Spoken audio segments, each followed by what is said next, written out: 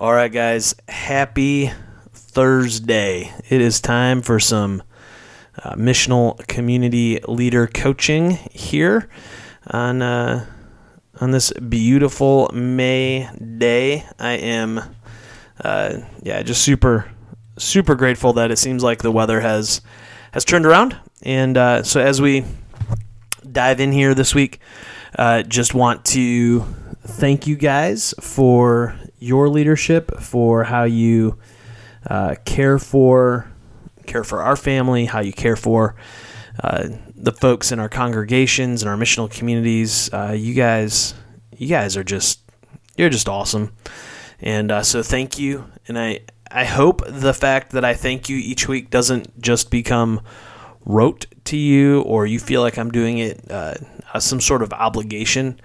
Truly, I'm not, and I really mean it. Every time I have a conversation with one of my colleagues about their congregations, I am in their sessions and leaders and everything else, I am reminded again and again how grateful that I am for all of you.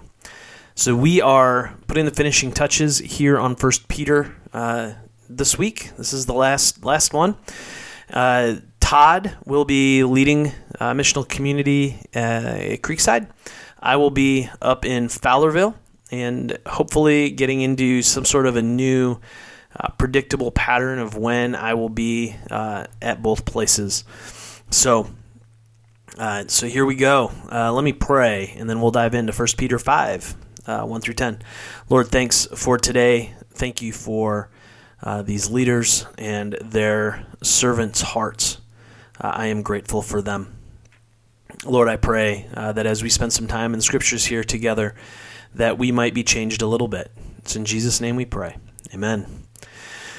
So we titled this whole series, The Journey Home, and really here at the end of 1 Peter chapter 5, verses 1 through 10, we are catching a glimpse now, a vision, if you will, of what Peter sees as home. What does it look like for the people of God to dwell together in community? And what he's going to say, what he's going to talk about is going to subvert and challenge much of the way that we think about leadership and community and all of that. Now, we may with words say that we identify with, or we kind of are down with how Peter lays this out. However, the way that many churches, the way that many of our Christian institutions in particular are structured and organized really say something else. So, without further ado, here is 1 Peter chapter 5, verses 1 through 10. It goes like this.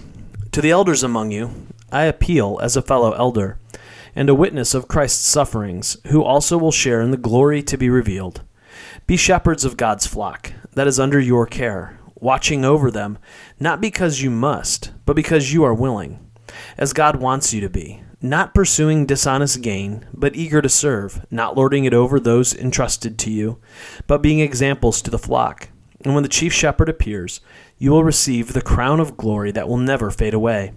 In the same way, you who are younger, submit yourselves to your elders. All of you, clothe yourselves with humility toward one another, because God opposes the proud, but shows favor to the humble. Humble yourselves, therefore, under God's mighty hand, that he may lift you up in due time.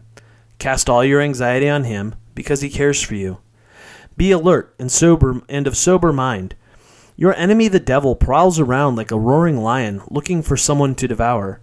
Resist him, standing firm in the faith, because you know that the family of believers throughout the world is undergoing the same kind of sufferings. And the God of all grace, who called you to his eternal glory in Christ after you have suffered a little while, will himself restore you, make you strong, firm, and steadfast. To him be the power, forever and ever. Amen. Man, I tell you,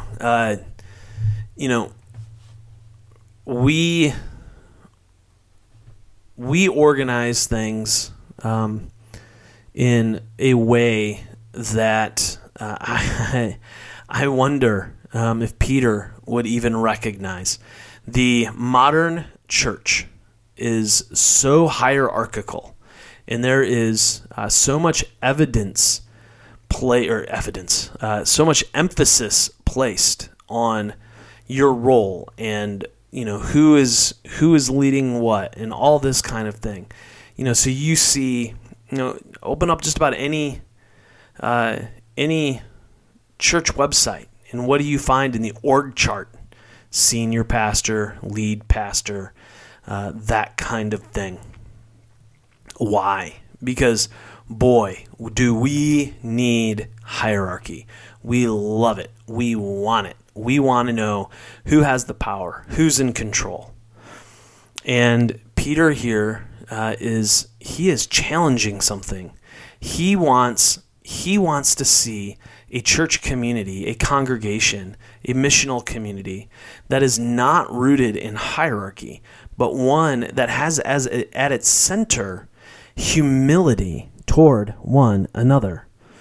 Submitting, mutual submission. This whole second half of the letter is centered on this concept of mutual submission, of coming under one another, of willingly placing ourselves under one another.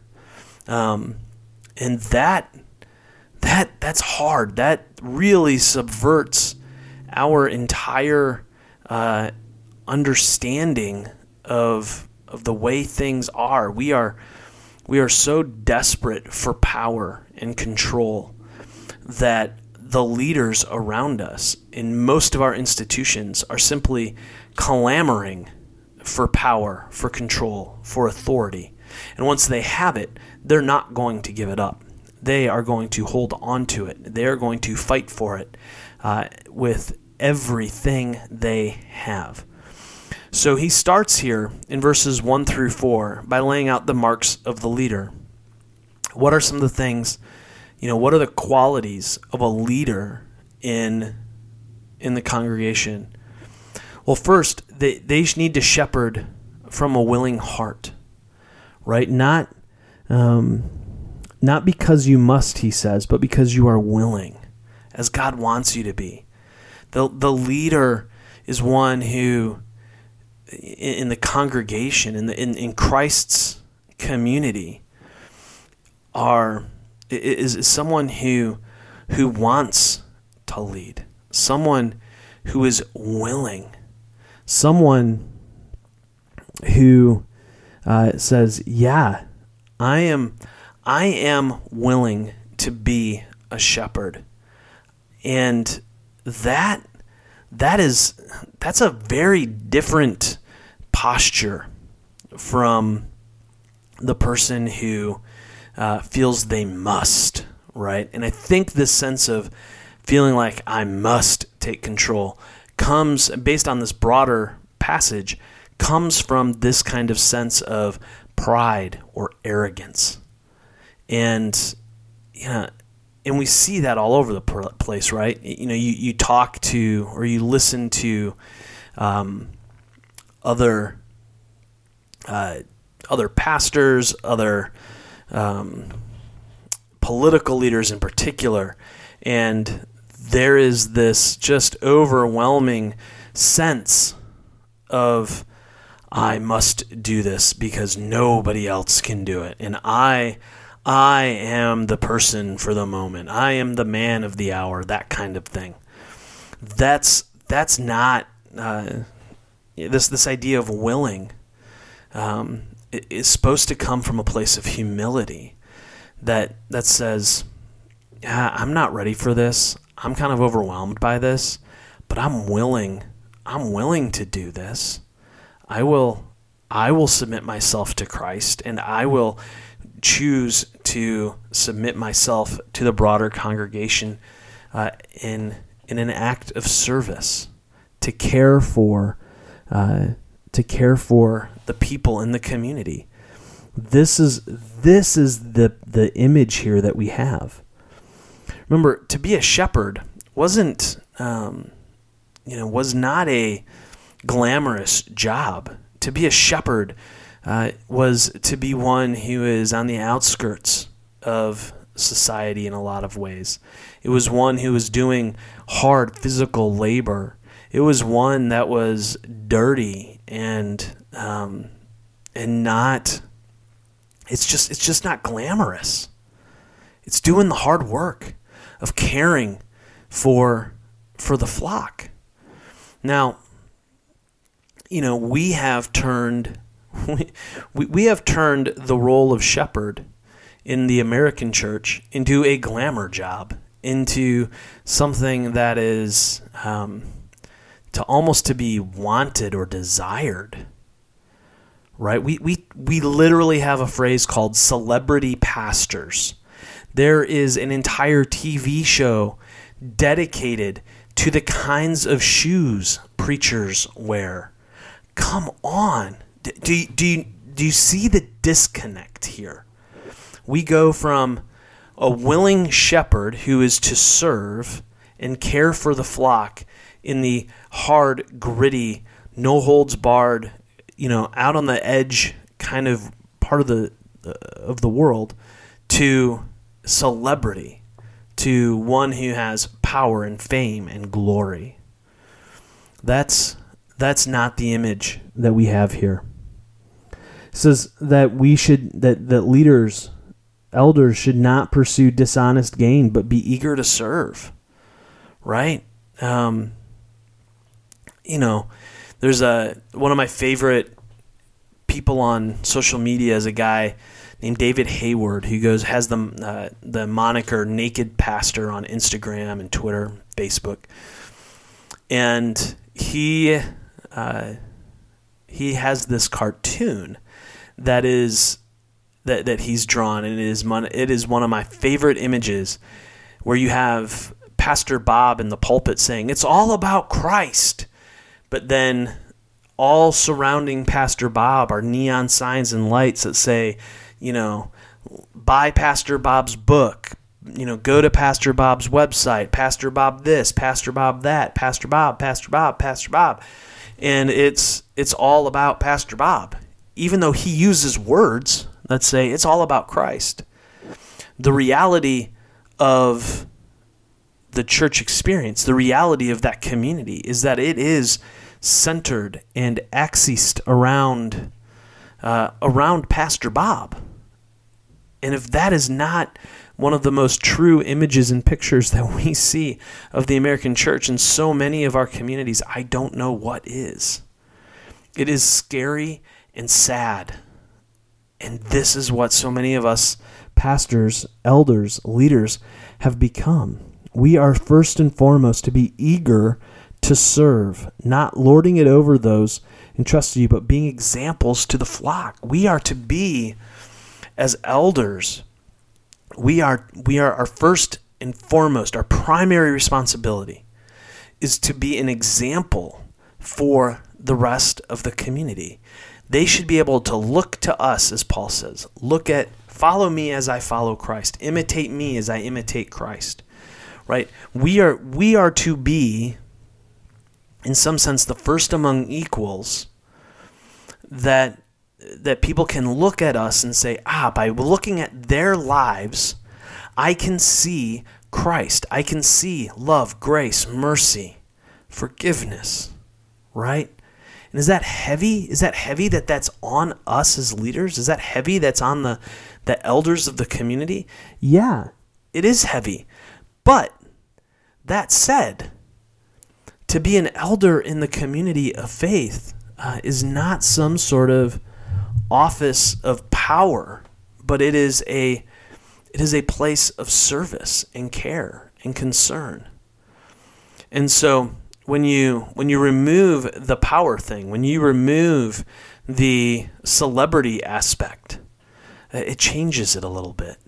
It allows us some freedom to not be perfect and all of that.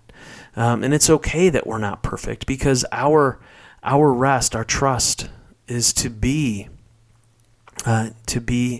resting and trusting in Christ, and not in our own ability to try to put on some show.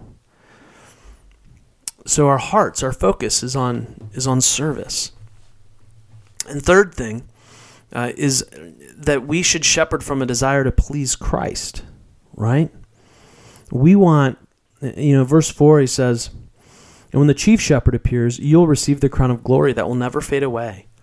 The goal of serving the community is so that when we face Christ, he will look at us and say, "Well done, good and faithful servant." That's why we serve. We serve not because it's going to bring us riches, power, and glory. We serve because someday we want Christ to look at us and say, "Well done, my good and faithful servant."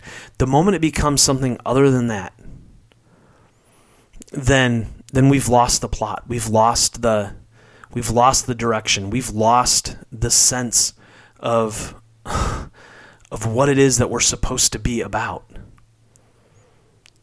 And so you think about so many of our Christian leaders today, and they don't bear these marks because leading in the church has become something else.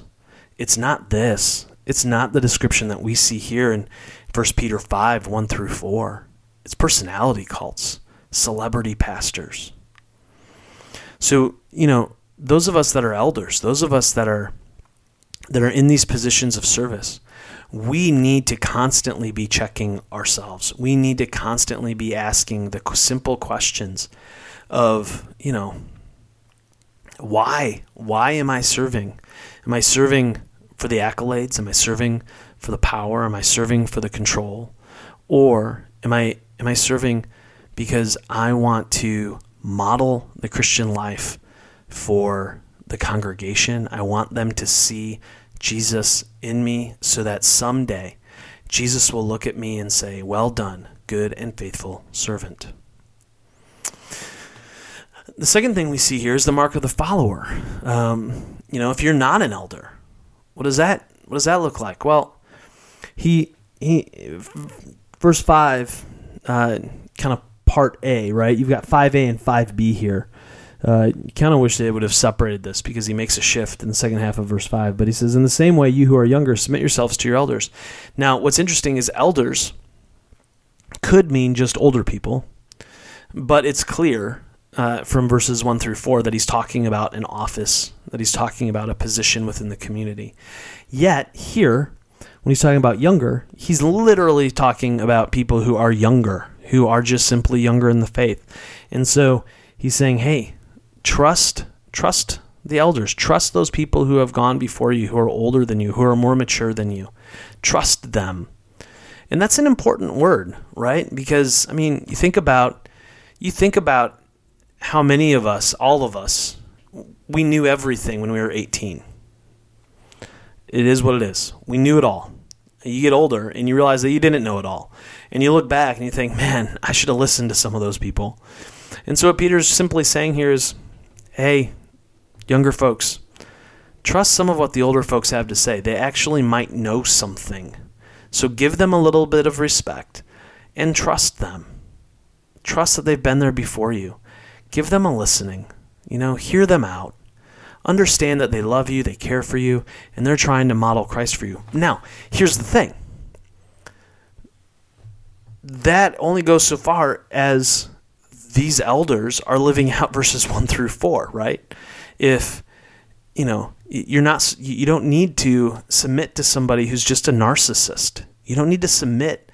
You don't need to trust somebody who is lording it over you, who is arrogant and haughty, someone who is all about themselves, right?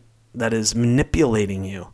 That's not the kind of elder that you are to trust. No, you are to trust an elder that looks like verses 1 through 4. One who is shepherding from a willing heart. One who is shepherding from a place of service, not personal gain. One who is shepherding from a desire to please Christ. If you're around that kind of person, then trust them. right? But that's the limit on that, and we don't want to miss that.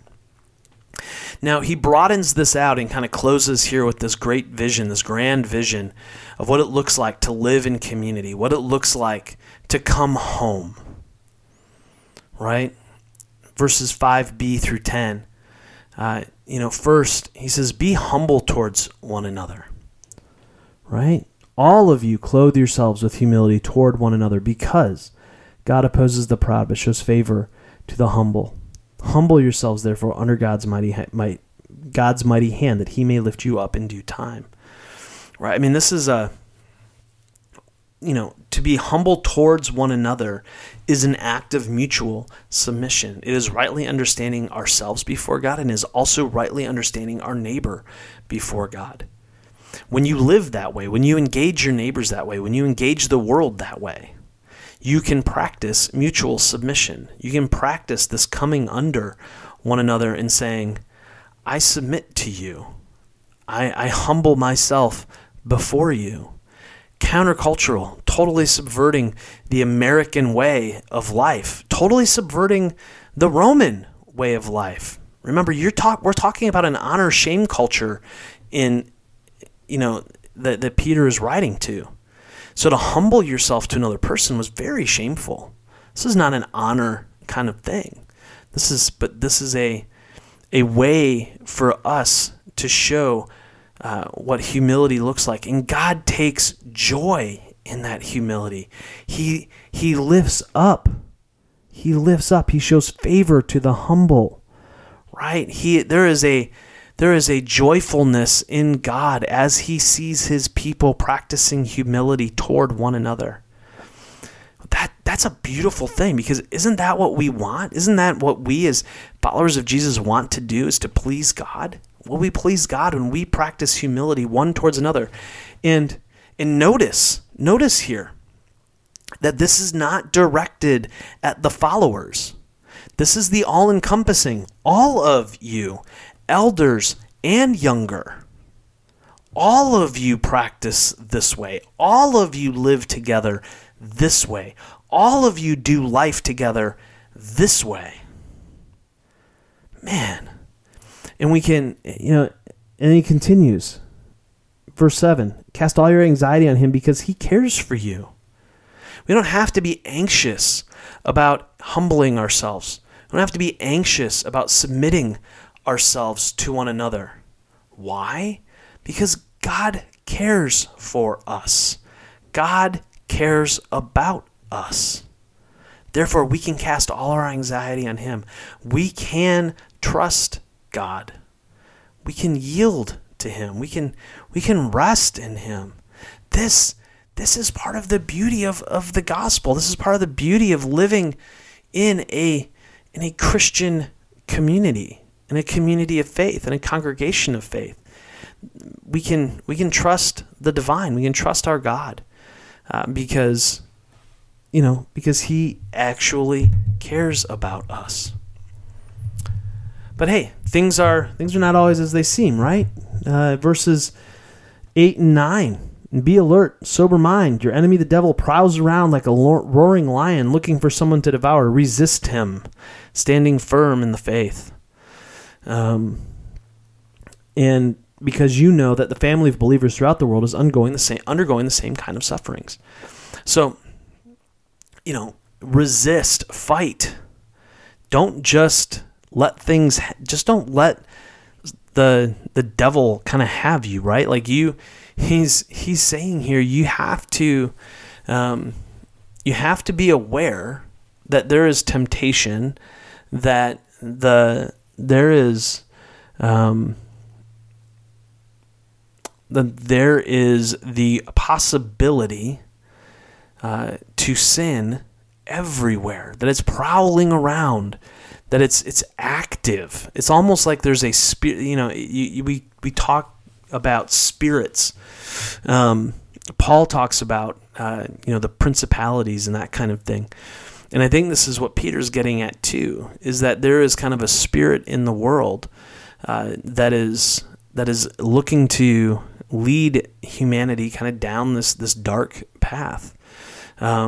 And so we need to be alert so that we are able to see it, notice it, be aware of it, so that we can resist it. We're to be of sober mind. Remember, sober mind is an organized mind, a collected mind, a mind that is intentional about moving through this world. And then he says, stand firm in your faith and do so because you know you're not alone. When we face the temptations, when we face the trials, when we face this, when we seek to resist the devil, the way he puts that there, we are not alone in that. And so this is this gives us some this gives us some hope to know that whatever we face, whatever we struggle with, it's not unique to us. I like the way that Peterson puts this. He says, keep a cool head, stay alert. The devil is poised to pounce and would like nothing better than to catch you napping. Keep your guard up. You're not the only ones plunged into these hard times. It is the same with Christians all over the world, so keep a firm grip on the faith. And so from there, he says, here's also the reality. The reality is the suffering is not going to last. The struggles are not going to last. It's not going to last forever. Peterson says it this way in verse 10. The suffering won't last forever. It won't be long before this generous God, who has great plans for us in Christ, eternal and glorious plans they are, will have you put together and on your feet for good. He gets the last word. Yes, he does. So God is going to restore us. He is going to make us strong. He is going to make us firm. And God will make you steadfast. And so what I love about this is that, the thing that we are supposed to be, we're supposed to be strong. We're supposed to be firm. We're supposed to be steadfast. We don't have to gin that up. We don't have to pull ourselves up by our bootstraps. God in his grace is at work doing this. He is making us these things so that we can enter in, we can fight, and we can resist the devil. And then we're free if we know that he's going to restore us, if we know he's making us strong, if we know he will make us firm, if we know that he will make us steadfast, then we are able to let go of our anxieties. We can trust this God who cares. And if he's going to make us all those things, we are also free to be humble towards one another. What a beautiful picture of living together in community this is. This is what it looks like to be home. This is the journey that we are all on. This is what we were called to be at the very beginning, right? A chosen people. Yeah? Let's not forget. Let's not forget these opening verses of 1 Peter. He says, to God's elect, exiles scattered throughout the provinces, who have been chosen according to the foreknowledge of God, the Father, through the sanctifying work of the Spirit, to be obedient to Jesus Christ and sprinkled with his blood. Grace and peace be yours in abundance. Right? God's elect, chosen. Chosen for what? To be in exile, to journey. Chosen to bless on a journey through the world. And what's the hope to come? The hope to come is grace and peace being ours in abundance through Christ. And we will live out what we see here in 1 Peter 5:5b through 10. So, this is where we're heading. I think that some of the conversation, some questions that we may want to wrestle through, maybe application-wise, a challenge to walk away with this week, may be simply the question of how are you doing in being humble towards one another. That's the tough one. How are you doing? How am I doing? How are each of us doing in being humble towards one another? So I would encourage you to wrestle through that with your missional community, possibly as the Walk Away Challenge. And so all right, that's it. That's all I got.